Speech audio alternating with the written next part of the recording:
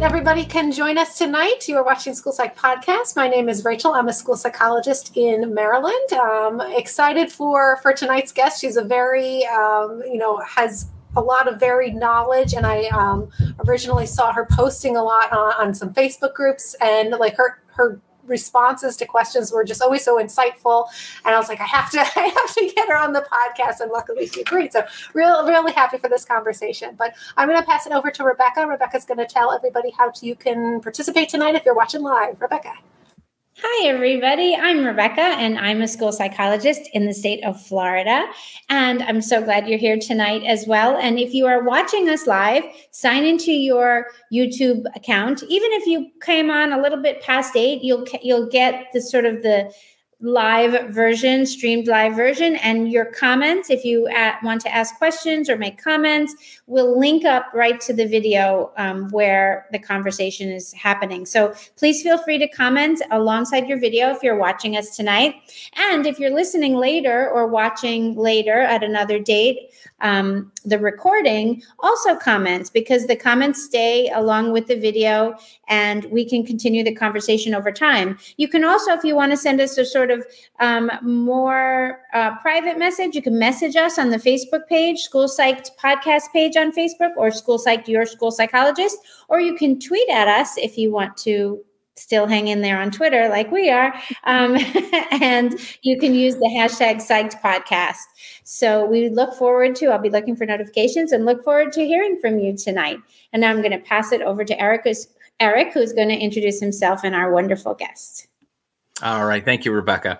Well, I am excited to introduce our guest. And my name is Eric. I'm a school psychologist in the state of Connecticut. And we have Dr. Stephanie Nelson with us. She is a licensed clinical psychologist who is board certified in pediatric neuropsychology and in clinical neuropsychology.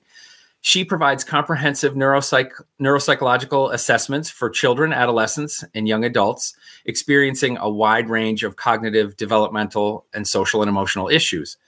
Some examples she helps with include attention and organizational problems, thinking or processing differences, cognitive profiles associated with medical conditions, language or memory difficulties, sensory problems, and other struggles. Dr. Nelson specializes in assessment of very complex children whose multifaceted challenges have been difficult for families or other professionals to navigate and untangle. She also provides autism evals, and her research focuses on improving assessment methods for children with neurodevelopmental disorders and their families, and making sure that reports are clear, comprehensive, and useful for doctors, therapists, and teachers who work with these children. So welcome, Dr. Nelson. We're happy to have you here. I'm so excited to be here. It's kind of, to me, super interesting to have a neuropsychologist as a guest, just because I think in school psychology, we often have neuropsychologists, referred to as sort of, the cream of the crop or the gold standard for evals. And so sometimes, lawyers and parents all want neuropsych evals. And so I think it would be great to pick your brain a little bit about what is a neuropsych eval all about? And what are some differences maybe between school psych evals, and when might be a good time to refer, those kinds of things? Sure. Yeah. As long as we're clear that there's no hierarchy, there are different types of evaluations, but neuropsych evals are in no way better than other types of evaluations. They're just different, slightly different pathway to get to that career point, and then maybe looking at the child through a little bit of a different lens. But we're all just here trying to figure out kids, right? Yes. I will say that, as far as, I get what both of you are saying, but as far as in the school setting, and maybe that's because sometimes we deal with, so if we're not in private practice, say, where somebody's willingly coming to you and I want this evaluation from you. Sometimes we have parents that, their kid has been referred and maybe they're not so thrilled about it, or they're not, they didn't choose us. So we're kind of there and we're what they get. And so oftentimes we get either lawyers or advocates or angry parents, and no, we don't like what you did there. We're going to go to this other person, and they shop around. And oftentimes it's the neuropsych. And so, we're painted in those contentious situations as kind of like, we're going to go over you type of thing. Yeah. I honestly think it's one of the tragedies of our field that our evaluations, that some of our interactions end up being like this outside expert versus the school, rather than something that can be much more collaborative, much more just two different professionals looking at the child with maybe a different lens and different pathways to get to the evaluation. But the fact that, when you guys invited me on, I'm like, are you sure? Do you guys not, do you not hate all neuropsychologists yet? Because I am sure that you have had some of those contentious interactions with neuropsychologists. And I really do think that that's a tragedy. And I hope that conversations like this help bridge some of that gap and help us realize that, like, oh, this is not, most neuropsychologists do not think of themselves as like doing a better evaluation or hope that parents will come to us when they don't like what they're getting somewhere else. So just wanted to put that out there. No, that's like really nice. And I think my difficulty sometimes is trying to explain to parents, like, what are the differences and like sort of pros and cons, because I work at a private school. And so often we're referring out for all kinds of testing because we don't do that much in-house. Sure. And so when a parent is trying to make a decision between recommendations for an evaluator, between someone who calls their reports psychoeducational evaluations or neuropsychological, sometimes it's hard, even as a person who, a school psychologist who understands and has looked at the reports, it's hard to explain, like, what is the difference. And so how would you do that? How would you suggest that we do that? Obviously, the overlap is really high, right? Some of the evaluations that I do, even as a pediatric neuropsychologist, would be better termed psychoeducational evaluations, in the sense that I'm focusing primarily on how the child is doing in the school setting and how they're learning and how I can best support them. And some of my evaluations focus on other topics. So I also see kids with medical disorders. I also see kids with psychological disorders that might only be affecting them at home, or conditions where it's just really complicated. And I'm doing a little bit more than what might be sort of my psychoeducational testing. But really, it's just that I got to assessment a different way. And so I am sort of like, oh, I test kids in sort of any type of setting. Well, where they spend a third of their lives is school. So I end up sort of overlapping with a psychoeducational evaluation. So I always recommend referring to a neuropsychologist if there's a medical thing, right? Because we have specialized training in that. And then maybe if there's something that's affecting the child that the parent's very concerned about, but maybe isn't affecting the child at school, maybe a neuropsychological evaluation would be helpful. Or if you've maybe done some testing or worked with the child in school and you kind of thought you had a sense of it and you're like, oh, this is just still a bit of a puzzle, maybe someone outside who is seeing the child holistically, but outside of the school setting, and just isn't coming with maybe some of the history that you've had with that student or the interactions, those might all be good reasons to refer, but there's never a good reason of like, oh, it's just better testing.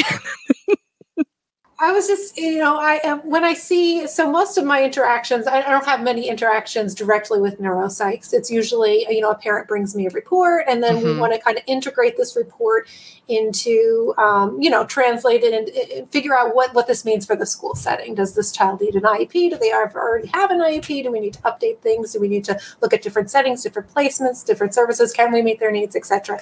I've seen just a huge variety as far as the way that reports are constructed, and this is the same with school psychologists too. Sure. The quality of reports is what as a neuropsych, like what training, who gets to call themselves a neuropsychologist? Like what training programs? I've heard of things like the Houston Conference model. I don't really know one. I wouldn't know one training. If there's if there's preferred training, better training, what certifications do you all have? Yeah. Well, and there's also confusion about like what a school psychologist means. So people listening to this will understand when I say like it's all kind of complicated. Neuropsychologist is not actually a protected term. So technically anyone can call themselves a neuropsychologist or say that they do neuropsychological testing or neuropsych informed testing, which a lot of school psychologists do, for example. And that's accurate.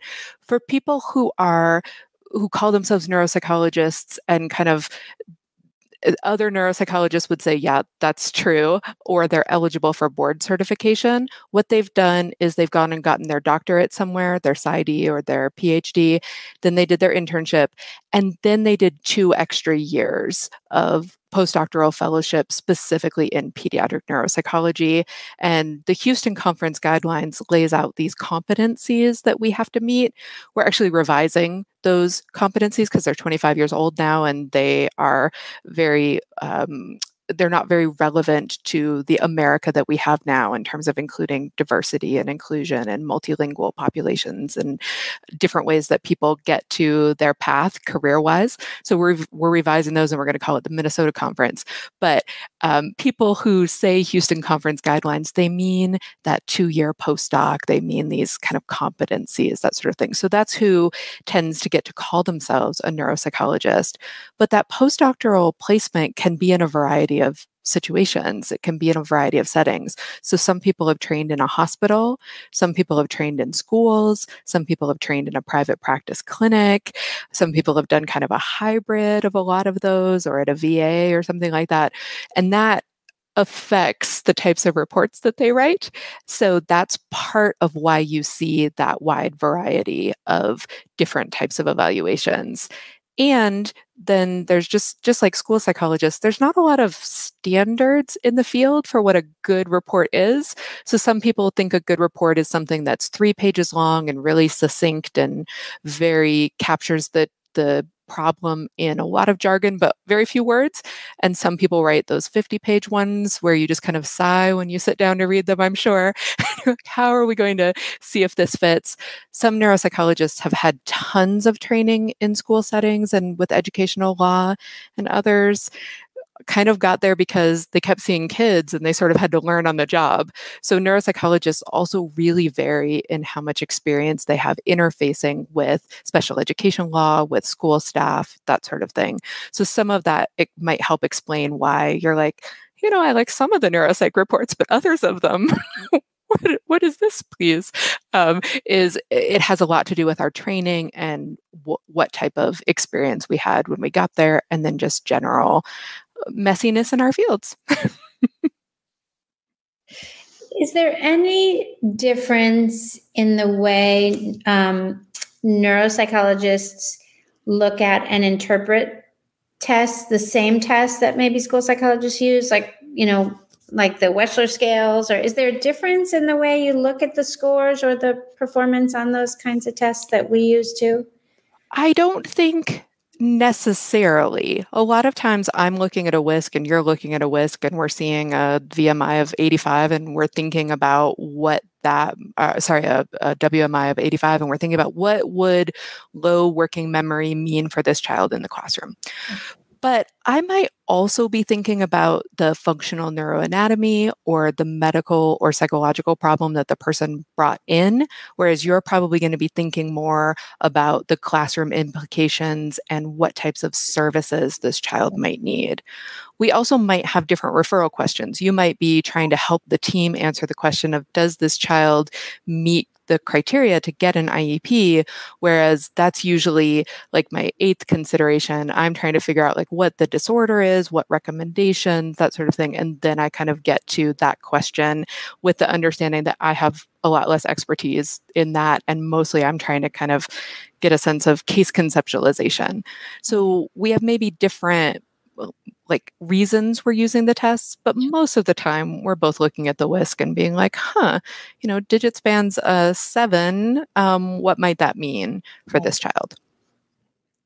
That's so interesting to also, because Eric and I have been talking about this recently, where a lot of referrals for testing, even before we get to figure out whether they're appropriate or not, it seems as though there's a motivation from whether it's a teacher or a parent, or a belief that the testing is going to be a solution in itself. And so, often for us, it's not, but I wonder, like, might it be if it were a different lens? Like but what you're saying makes sense to me, that if there's a medical question or it's just answering different questions, though, regardless of right. And people come to us, to all of us who do testing, with all sorts of questions. And some of them are very obvious. They want to know, is this dyslexia? Or they want to know, does he qualify for special education? But they also have, I'm always talking about, they come in with like secret questions, like they're hoping that the diagnosis or the evaluation process will solve some sort of psychological need that they personally have or that their family has. And sometimes they're like, they don't even know what that is. They just think maybe a diagnosis will help put an end to the struggle. So there is a lot of pressure, I think, and that's common on all of us who do testing, of that other piece of why the family might want the evaluation that goes beyond the diagnosis that we're providing or the eligibility decision we're trying to make.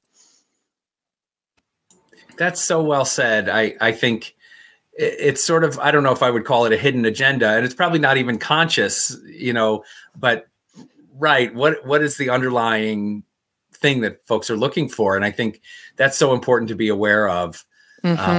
The extra referral question, so to speak. I do a lot of consultation work where people come to me with cases, and I'm always trying to get, okay, what's the actual question here?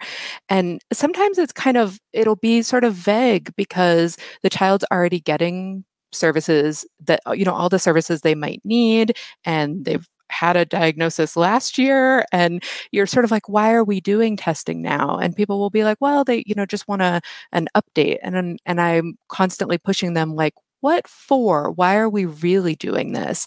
Even in the school setting, it's a lot of time, it's a lot of energy. Everybody's filling out a lot of forms. Why are we doing this? And sometimes it's looking for that magic answer, but sometimes it's answering deeper questions about shame or family functioning or loss or grief or hope. And knowing that can go a long way towards us thinking about our evaluations as part of the family's journey over and above the information that we put in so many words in our reports. I love that you're, kind of gently pushing back against that, because like that's as far as the over testing type of thing. I mean, all the time, a parent recently brought in a full evaluation and a year ago, and we want another one. And it's kind of like, okay, why? How do you think this one's going to be very different? We're still struggling in this area. Like what is so? Yeah, it's. I wanted to ask you, like, going back when we were talking about, the meaning behind scores, like the memory and block design or things of that nature. We've had a couple guests on, within the field of school psychology that talk about profile analysis, cognitive profile analysis, and scatter doesn't matter and things like that, that there's a little bit of this discussion. And I don't know if it's within kind of the neuropsych community or if it's just within school psych, but there's a discussion about how useful are those index scores and those subscale scores, and as far as reliability, validity, and actually making predictions about what students are going to be looking like in the real world. Is that a conversation that's going on in your neck of the woods as well, or? Absolutely. Absolutely. We have lots of scatter doesn't matter versus profile analysis discussions all of the time. Most neuropsychologists are a little bit more on the scatter doesn't matter side, but again, it depends where you were trained. What I always think about is, okay, yes, scatter doesn't matter for some questions, right? So it depends on the question that you're trying to ask. If you're trying to get a sense of generally trying to predict the child's academic achievement, the full scale IQ contributes the largest amount of variance to that, like 50 to 60% of the variance. And that's going to be the most valid for predicting that, whether there's a lot of scatter or not. And if you're trying to answer a specific referral question, the unevenness of the profile may be relevant. It might not, but sometimes it is relevant or helps you understand something unique about the child, assuming you've also confirmed that through record review and talking to the teacher and your interview that you've done and your observations with the child and some other test to confirm it, right? You're not just like, oh, there's a 10-point split here, I've figured it out, right?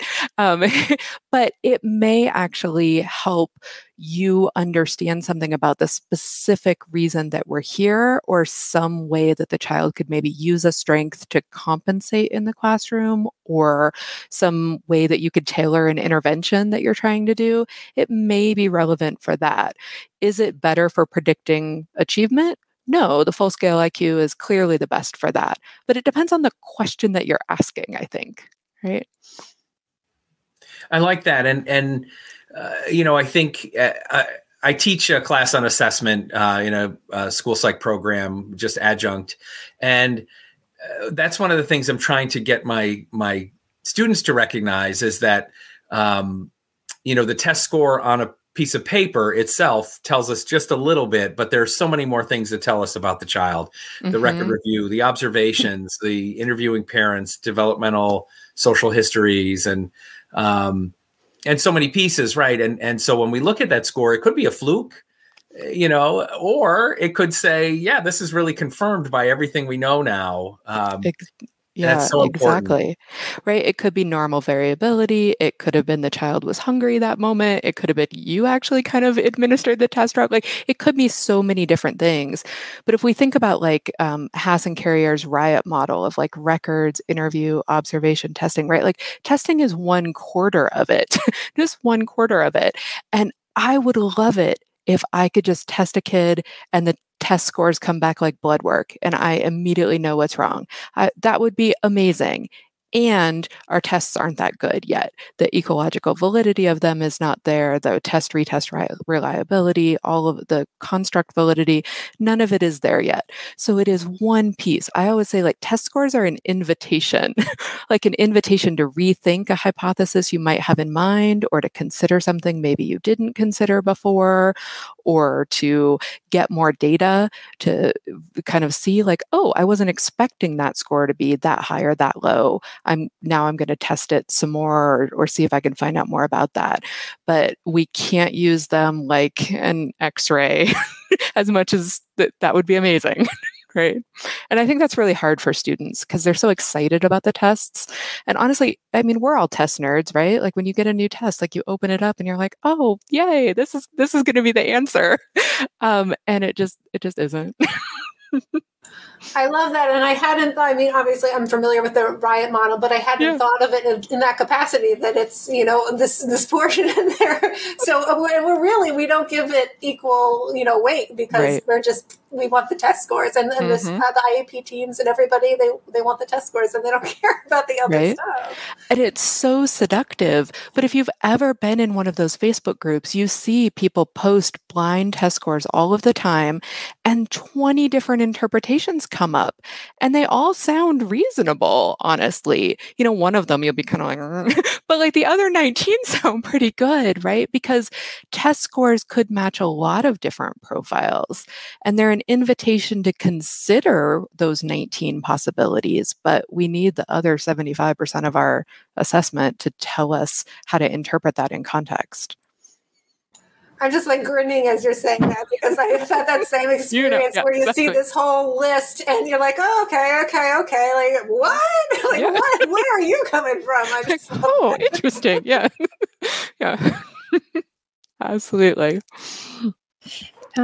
You mentioned the case conceptualization process, and I wonder, I'm not sure about all school psychologists, but I know for myself, we we may have talked about it, and I certainly have done at NASP webinars where presenters shared their versions and formats of how to do that.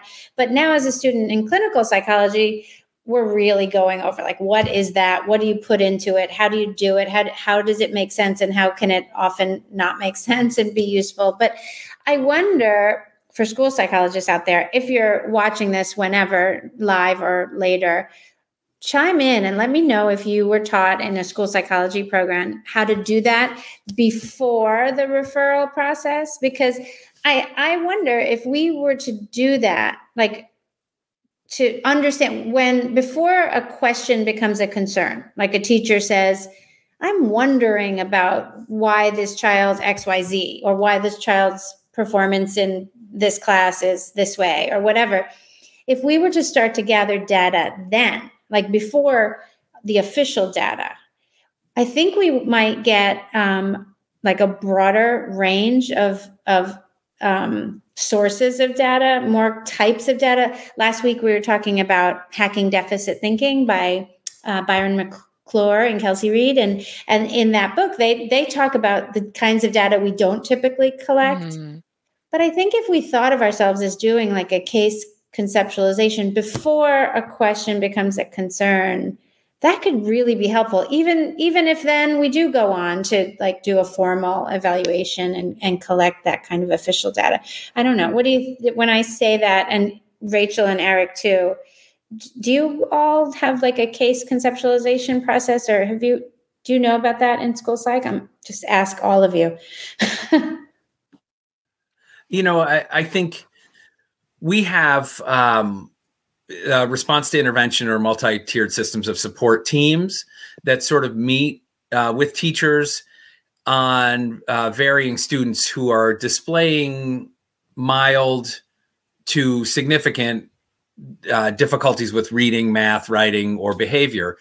And so I think at least at that level, we do provide recommendations for intervention. And some of these are kids who will stay at that tier 1 level, just needing differentiation in the classroom or some sort of intervention, maybe mild.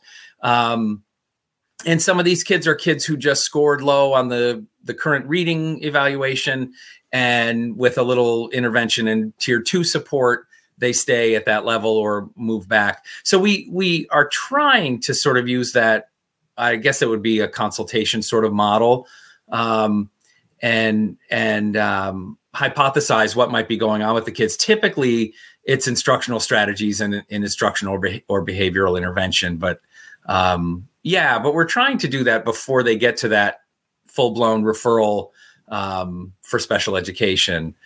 I think it's new. Our system's been adopting this over the last, 5-7 years, but some of our schools in my system do it really, really well. Probably, like any system, some are still learning the process or working the bugs out.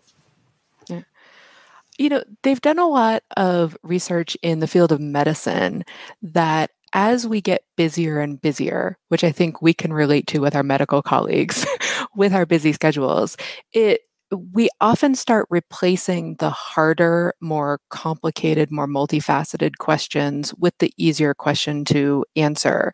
And we don't even necessarily know we are doing it, but we start thinking, what's the IEP category this child might be under, or what's the diagnosis, or the parents want to know if it's ADHD, so I'm going to answer that. And that question feels a lot easier to answer than, wow, this child has overwhelmed the needs of the teacher, the parents. He's very uncomfortable. What are we going to do? Like, that feels like a big, hard question to answer. And with our tests and with our time limits, it really is. And so we often just start naturally replacing the question with sort of something that feels easier. And it takes conscious effort, they've found, like real training. I do it a lot with my colleagues where we'll stop and say, okay, now we kind of have a idea. Let's make our playlist. Let's try and think of as many things that could be going on here, even sort of some outside of the box things, just to make sure we're not getting locked into that narrow referral question that's going to bias us and maybe not create a complete picture of the child. Like, let's stop here and see if we can kind of try and expand it a little bit more. Not to like, what's everything that I could possibly know about this child, right? But to something that's a little bit more expansive. There's a little bit more room. There's a little bit more cognitive playfulness and flexibility. And they've found that when you do that, we actually make better decisions. So I think that model too of bouncing ideas off of colleagues is so important. And oftentimes school psychs we're not around other school psychs. We're in our building. Maybe I see my other fellow psychs, 4 times a year type of thing. I'm sure that it varies for neuropsychs as far as if you're in private practice alone or in a group. And so I'm sure, there's a lot of benefit to just talking things through and checking in with others.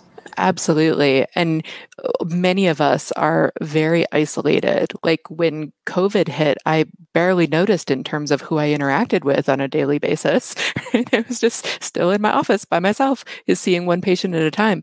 So we have to consciously think about ways to bounce ideas off of our colleagues and kind of create that peer group. And it can't just be, the 3 friends we made in graduate school who think exactly like us. We have to find other people who think about different things, have different expertise, are different from us, challenge us, because otherwise we're really just bouncing ideas off a mirror, which doesn't help us expand, right? Yeah. I really like that. And just that whole thought about, taking some time to really ask the harder questions or look beyond the surface.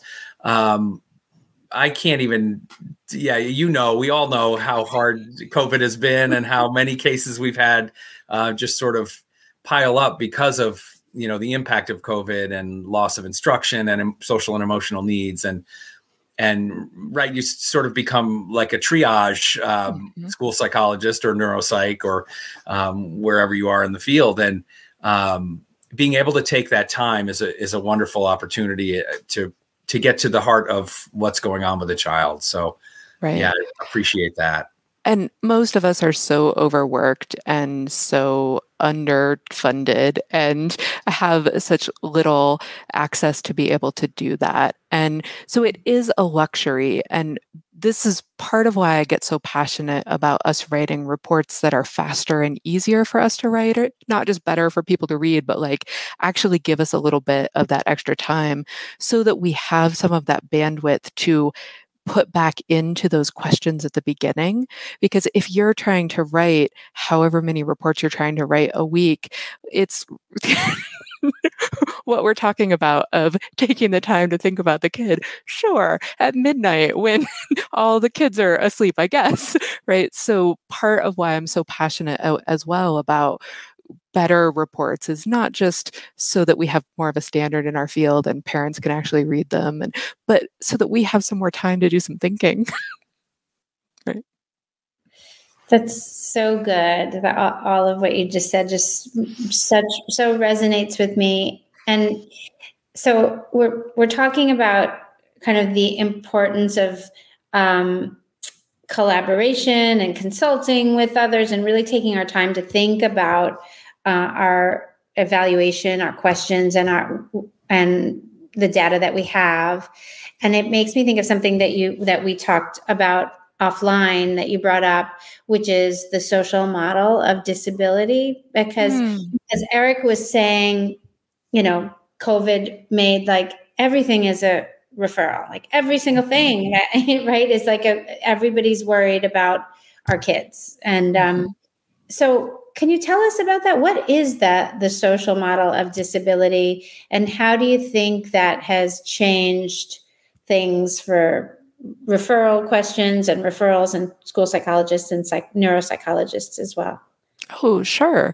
So we used to just have sort of the medical model of disability. Like a doctor could look at you and almost visibly see what was wrong with your body or your brain or the way that you acted, and therefore make a diagnosis of a disability.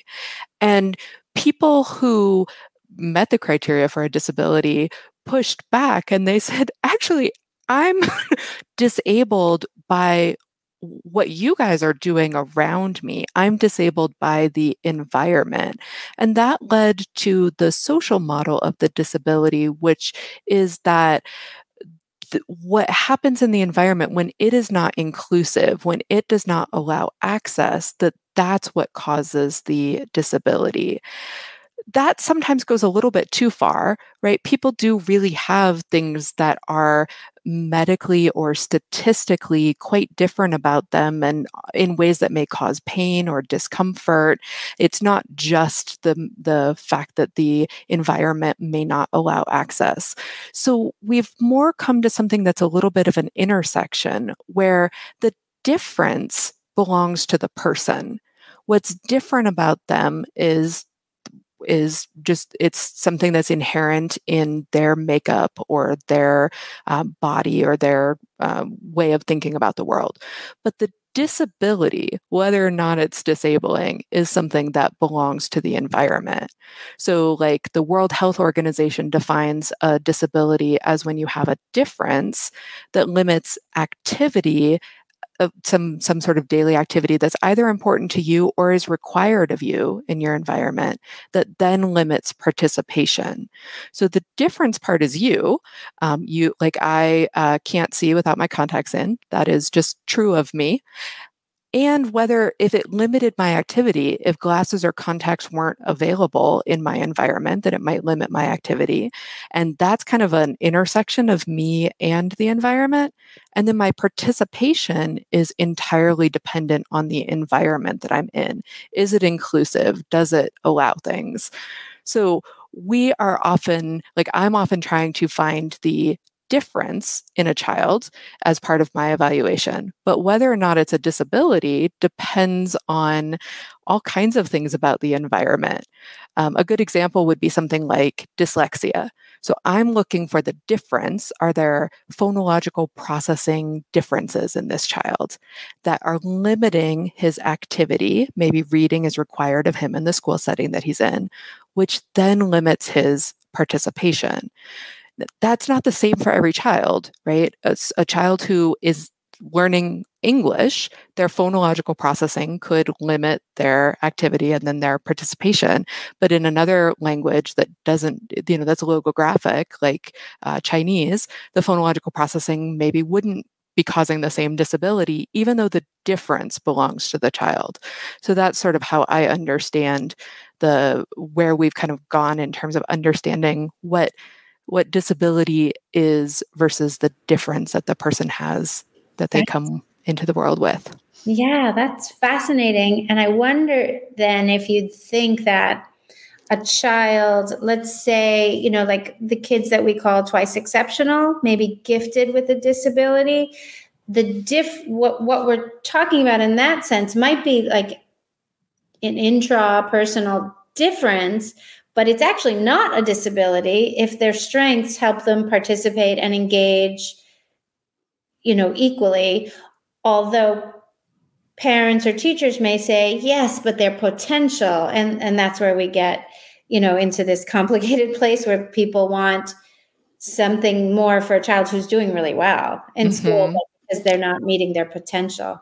Absolutely. And I think that's a question that we hear all the time of like, well, his IQ is a 125 and his reading is a 93. It's technically in the average range, but it's 2 standard deviations below.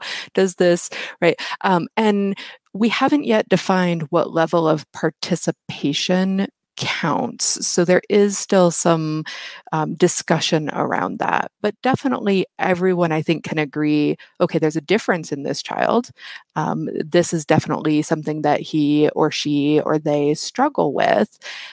And it might be limiting some activities that are important to to them in the sense of maybe they really want to be an avid reader because they live in a world of words and they just really want to. Is it limiting their participation in the classroom? Is it preventing their access from moving forward?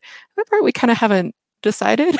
I think everyone has their own definition on that one still, right? I'm wondering what your thoughts are with some of the discussion and debate about, the way we teach in schools as far as, science of reading and math. And if we're using ineffective teaching strategies, if we're teaching in ways that are not conducive to learning, are we creating differences? Are we creating disabilities? Like, would that not be a consider? We've had guests on that have talked about, that most kids that they're neurologically fine and they walk into a school setting, they're maybe not instructed appropriately. And then, dyslexia or something that maybe it's not neurologically based. Is some of this created by an environment? And is that a disability? Is that not? Like, what are your thoughts on some of that? Mm-hmm. Absolutely. And these are all such difficult questions to answer, obviously. So I'll just start there. And we all know that whole language and then balanced literacy was such a well-meaning individuals trying to help children read in ways that it turns out do not help children read, at least help children read English. It may help in a language with a less dense orthography or something like that, but it doesn't seem to help children read English. And so children are being sort of almost actively disabled by their environment in some ways. And we do have a lot of kids who somehow still do manage to access the curriculum with that kind of instruction. And we have the kids who really aren't. And then we get into the question of, well, she's being instructed in the wrong way, but the rest of her classmates are making effective educational progress, or at least some progress. This child needs something different than what's available to every child. And so under the World Health Organization, that would be considered a disability in the sense of something in the environment needs to change. Some way of supporting that student needs to change because she's not able to participate in what is expected or what's important to her. Whether or not whether or not she even has a difference there is a little bit murky. But it's all very confusing in the sense that we don't always know the right way to teach children, and we don't always know that we're doing it wrong. But we know that some kids are making effective progress somehow despite that, and other kids need something more. Mm-hmm. So, yeah, absolutely. And, I wish that, it's so murky, like you said, mm-hmm. because oftentimes the majority of the class is below grade level. The majority of the class is not making effective progress. And so you're sit there with this question about maybe this kid's referred and they're middle of the pack in the classroom, but they're below grade level. And all the, it's like, is half of the class disabled? And it's just, there's a difference in, who gets referred to us for testing and not, some of that comes from parents, some of that comes from biases from teachers. And so sometimes, I see these kids that I'm like, they need help. At the same time, there's 5 other kids in the class that are even lower. Like, I don't know what to do. So Right. You're touching on all the important equity and inclusion issues of who gets referred. We know that there's a lot of biases in who ends up getting helped. We know that a lot of students are not making progress. We know everybody's behind due to COVID, and it's all really difficult to tease out. Part of what it would be lovely if we could do, if we were spending, we were talking about getting more thinking time. It would also be great if we all got more advocacy time, right? Where we could be spending some of our time saying, wow, every child in this classroom is just barely at or below in reading. Is there a way that we can support this teacher? Is there a way we could support this school? Is there a way we could advocate for the science of reading? And I don't have time to do that because I'm 12 reports behind, right? So part of it again becomes kind of the snake eating its own tail of like, we need to find ways to get more efficient so that we have more time to be able to help out on a where we're lifting everyone up, because when we try and just lift up certain students, we're going to end up just lifting up certain types of students. And I don't think any of us want to do that.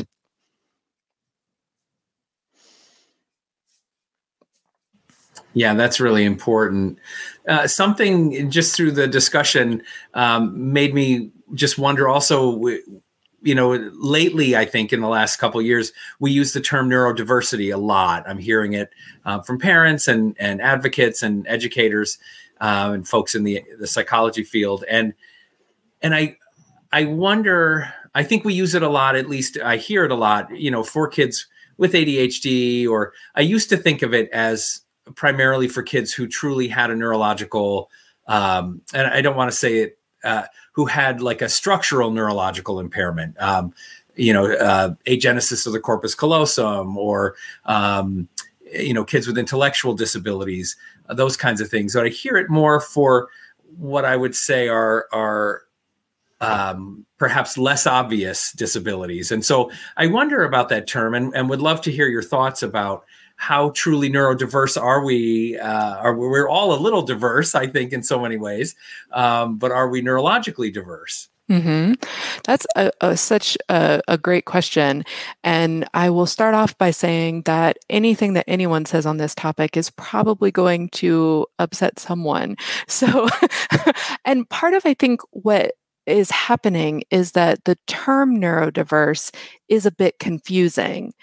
And it's so important to celebrate the differences that people come with and to reduce stigma and to allow all kinds of people to be authentically themselves. So we want that. And yet the word neurodiverse is kind of unclear. So that confusion, I think, ends up muddling things a lot. Because as you said, everybody's neurodiverse. When they've done studies where they just give people off the street neuropsychological batteries, most of them have a score that's really low, like 2 standard deviations below the mean in some area. Not something they were complaining about or knew about. They're just walking around diverse because we all are, just in the same way that no one looks alike, no one's brains are alike. They're the same in general ways and very different in the specifics. And we have found ways to label some patterns that we're seeing, although there's so many symptoms, right? Like there's so many symptoms for ADHD that you could meet kids who meet criteria who share very little in common, right? So even there's a lot of diversity. Same thing with autism, right? You've met one child with autism, you've met one child with autism. They may be very different. And we want to reduce the stigma for those kids. And they also, often the kids that we see, they're not just saying, oh, I feel a little bit different. They're saying, these things are really hard for me. I have these real problems in my life. I'm in pain and uncomfortable a lot. Maybe because the environment is actively disabling them, but maybe because they're having a hard time reaching their goals. And so the medical model definitely needed to go. The social model sometimes has a hard time acknowledging that sometimes these differences that people have really do cause them pain or discomfort, or they may want support in that area, or it may cause their families a lot of distress. And right now it's all a bit confusing and everyone has great intentions and it's a bit of a muddle. That's sort of where I am on that. Where are you guys? That makes so much sense. And I think that's a really good explanation.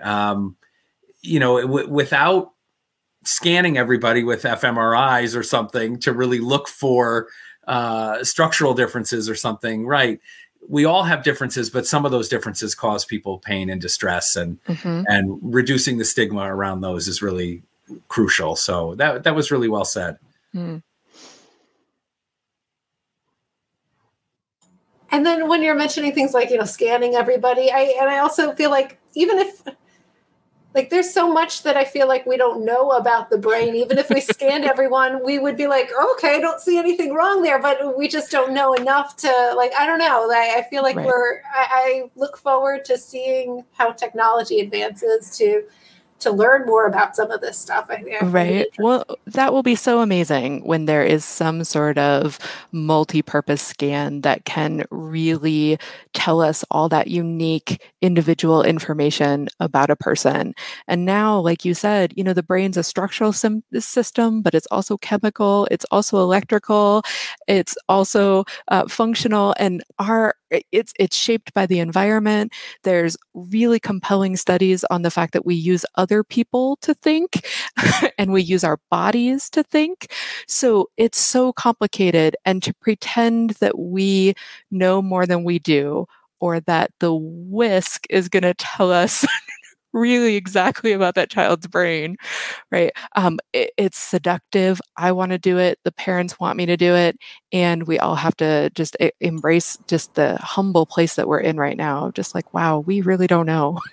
Yeah, I find that so interesting. And then when I'm seeing in the news all this stuff about AI going on, it's like we created this thing and we don't even know how it works. Like, so how are we going to understand what's going on here? I saw something on Facebook, and I don't know the legitimacy of it, but that they were making headway in being able to scan and derive language, like, a person that reads a sentence. I'm looking at the window, that they can do a scan and derive like the concept of window and looking and things like that. And I was like, if that's true, that's really cool. I mean, obviously there's so many ways that can kind of go wrong and amok, and it's just kind of the basics of it, but it's so interesting. It's so complicated that I'm right. And like every sci-fi story, you're like, oh, that's amazing. And they're a cautionary tale. And I feel like we're at that intersection right now of like, oh, that's amazing. And I can immediately think of like, wouldn't that be incredible for people who don't have access to words, that they could think and a computer could speak for them? Like, the possibilities are mind-boggling. And every sci-fi movie is a cautionary tale for a reason. So how could it go wrong? And yeah, I think about this. And I think about like legal things and just using, I mean, right? But yeah, when you say, oh, and we have our whisk, and it's I think that, we make this jump of this whisk, and then we're like, And we know that our tests have bias built into them, not bias that anyone meant to put in there in most cases, but because of how they're developed. And with AI, we often don't even know how they're developed. When they are unsupervised learning, they are learning biases. And we can't even go in there and fix them because we don't know how it was developed. So thinking a lot about the social justice and inclusion and diversity aspects of using unsupervised AI keeps me up at night, right? Except I would like ChatGPT to write my reports. That would be amazing. My students asked about that this semester. Right? Not yet. Not yet. It's not good enough yet. I have teachers that are putting in, getting ideas from goals. And what my husband is a teacher, and he's caught several children cheating, doing math problems and things. So it's something that there was actually, it was like on an April Fool's, somebody posted on Facebook, like, ChatGPT, you just wrote my report, check this out. And I was like, and like I clicked on it because it got me going, like, is this real? And I was like, oh man. It was totally like Rick Astley came on or something. Like, right. Yeah, exactly. Yeah. I do a game night on Thursdays with individuals who identify as autistic, and we were playing 20 questions with ChatGPT, and it was so fun. And ChatGPT straight up gave us wrong answers. It was absolutely fine. Like, we asked, is it an animal that lives in Africa? And it said yes. And so we kept going in that direction, but the answer was tiger. But it just confidently said yes. So there's a long way to go before these will write my reports, I think. Sure. And I just want to mention, I have a cousin who works for Google, and they have their version, Bard. Mm-hmm. And when I was playing around with Bard and ChatGPT, I would ask it the same really difficult question, like from, from psychology, and they would give me totally different answers. And then I would ask, which answer is correct? Like they just don't know what they're talking about. That's all. Yeah. Caveat emptor, right? But Stephanie, I know we're coming up towards the end, but you have such a wonderfully warm way about you. What I really would love is for you to give us a couple of tips for feedback to parents after you've gone through the process, because especially if you know that the parents may not have, they're not going to get the answers that they wanted, or that it might be like difficult feedback for them. What are some suggestions you'd give us for that? Well, one would be to focus on your warmth. They have done some great studies about how we all fall somewhere on the warmth versus competence spectrum. I naturally, if you've actually ever seen one of my Facebook posts, I actually go towards competence. It's like 15 paragraphs long. There's citations, there's links. It's horrifying, and I have to remind myself that a balance of warmth and competence really is the easiest to listen to, the most charismatic. It's the people that we want to be around. And when we go into feedbacks thinking nervous, we all go towards like whatever our wherever we are on the spectrum. And so I go towards competence, and I'm like, oh, I'm going to pull out the DSM, and I'm going to have all this expertise, and that almost never works. So instead, I go towards warmth, and I pull out stories, and I talk about emotions, and I talk about hopes and dreams and wishes. And I really try and do 65% of focusing on the emotions that are involved in this, and only 35% of the competence stuff of the diagnosis, the recommendations, the eligibility decisions, which I naturally want to go like 100% on, but I'm like, so I really try and remember that this is a very emotional process for families, and to consciously try and use stories, use emotions, and limit what I'm saying. So I always tell people, reports or feedback, I use this saying of 3 plus now what? Like you get to tell them 3 things, and then what's next? And I didn't like 3 is not my favorite number or anything. It's just our working memory can hold on to about 4 pieces of complex information. So you get 3 things plus what are we going to do about that? And so naturally limiting what you say, so that you don't go in there thinking, oh, this is going to be difficult. I'm going to tell them every single thing I know, including everything about statistics, everything I learned in grad school, everything I learned about this child. Right? I would love to. And that isn't where an effective way of communicating. That's great advice. I love that. 3 plus what now? I'm going to remember. Okay. Well, thank you so much for joining us. I know we're wrapping up. We're short on time. Everybody's quiet. I know we have audience people watching, but haven't seen any questions. But if you have any quick ones or comments, please drop them. I know that our next one is 5/21, and we have Dr. Faustino coming, who I'm sure will tell us about what we can expect from his presidency at NASP. So what we'll be seeing from him and his conference and all that good stuff. But any last comments, anybody? That was great. I just, like when you said like the warmth, Rebecca, I was like, yes, like I'm feeling the warmth. I'm like, you just have a very soothing voice, and it's just like you explain things so nicely that I'm like, oh, it makes such sense. Well, I just really appreciate you guys bringing me on, even for this sort of informal chat. We were kind of talking about like, what are we going to talk about? Well, whatever comes up, just so that we get the chance as professionals who have slightly different lenses to really kind of bridge that gap and realize how much we have in common. So I really appreciate this opportunity and getting to spend an hour with you guys. Thank you. Thank you. Thank you. Thank you so much. All right, everybody have a good night and enjoy the coming week. Yes. Good night, everybody.